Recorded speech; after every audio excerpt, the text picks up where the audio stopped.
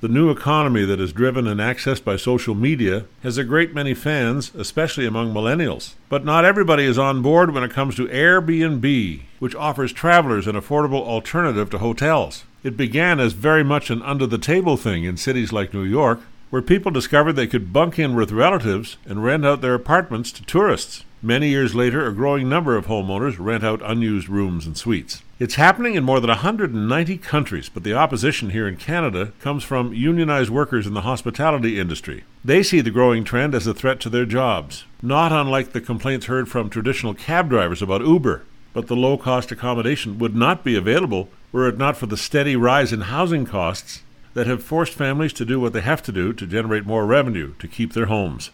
I'm Roger Curry.